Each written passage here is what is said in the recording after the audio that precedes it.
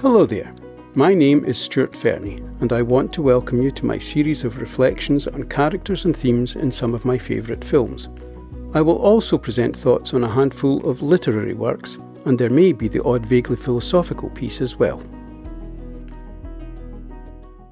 On this occasion, I'll be discussing the tone and film noir roots of Michael Crichton's entertaining but underrated period heist film starring Sean Connery, Lesley-Anne and Donald Sutherland.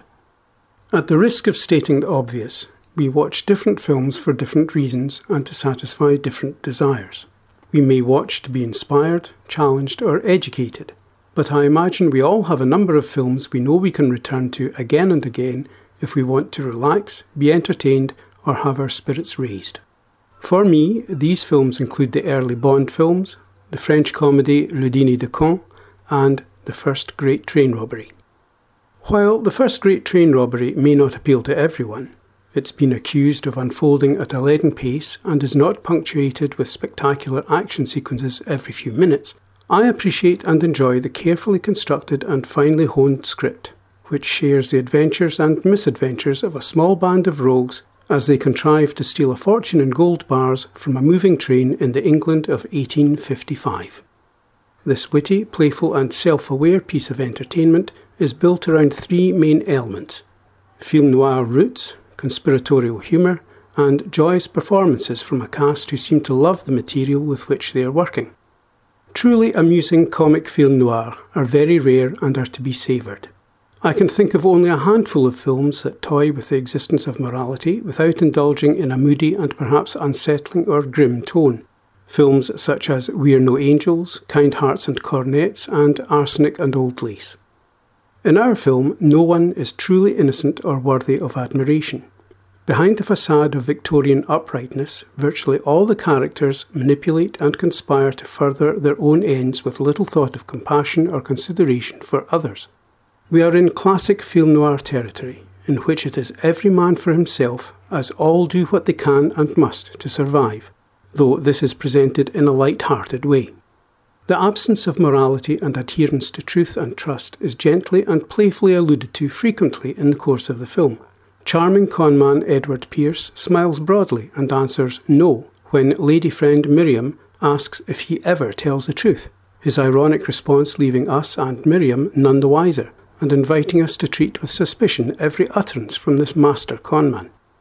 Toward the end of the film, when Pearce is asked by the prosecutor if he had no moral misgivings or sense of misconduct when planning and executing his crime, he replies that he doesn't understand the question, suggesting no recognition of societal codes, legal or moral, and a devotion to self-interest.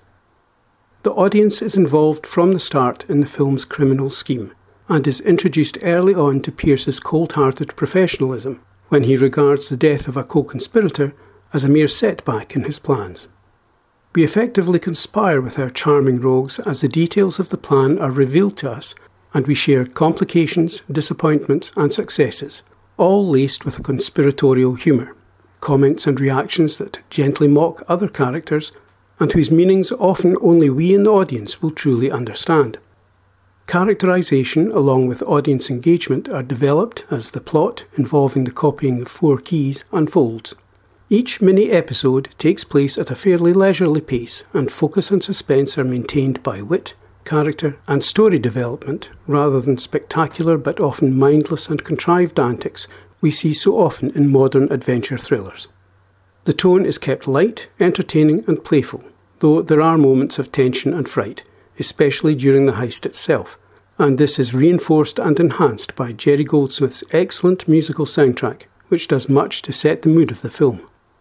Michael Crichton's direction may seem laboured to some, but it plays on the pace of Victorian life, prudish and hypocritical outlooks, and the game of manners of the time, all gently mocked and used to deliver a light comedy adventure told with the oblique engagement of the audience. The alluring Lesley-Anne reveals impressive comic timing, yet is convincing in more serious moments, while Donald Sutherland seems to thoroughly enjoy his turn as enthusiastic but perhaps not too bright Agar. For his part, Sean Connery displays the comic touch and conspiratorial humour that made his Bond films original and enduring, and these qualities are perfect for his role in this often underrated film. My thanks for taking the time to listen to this podcast. I hope you found it of some value. Please join me again soon for discussion of more films and books.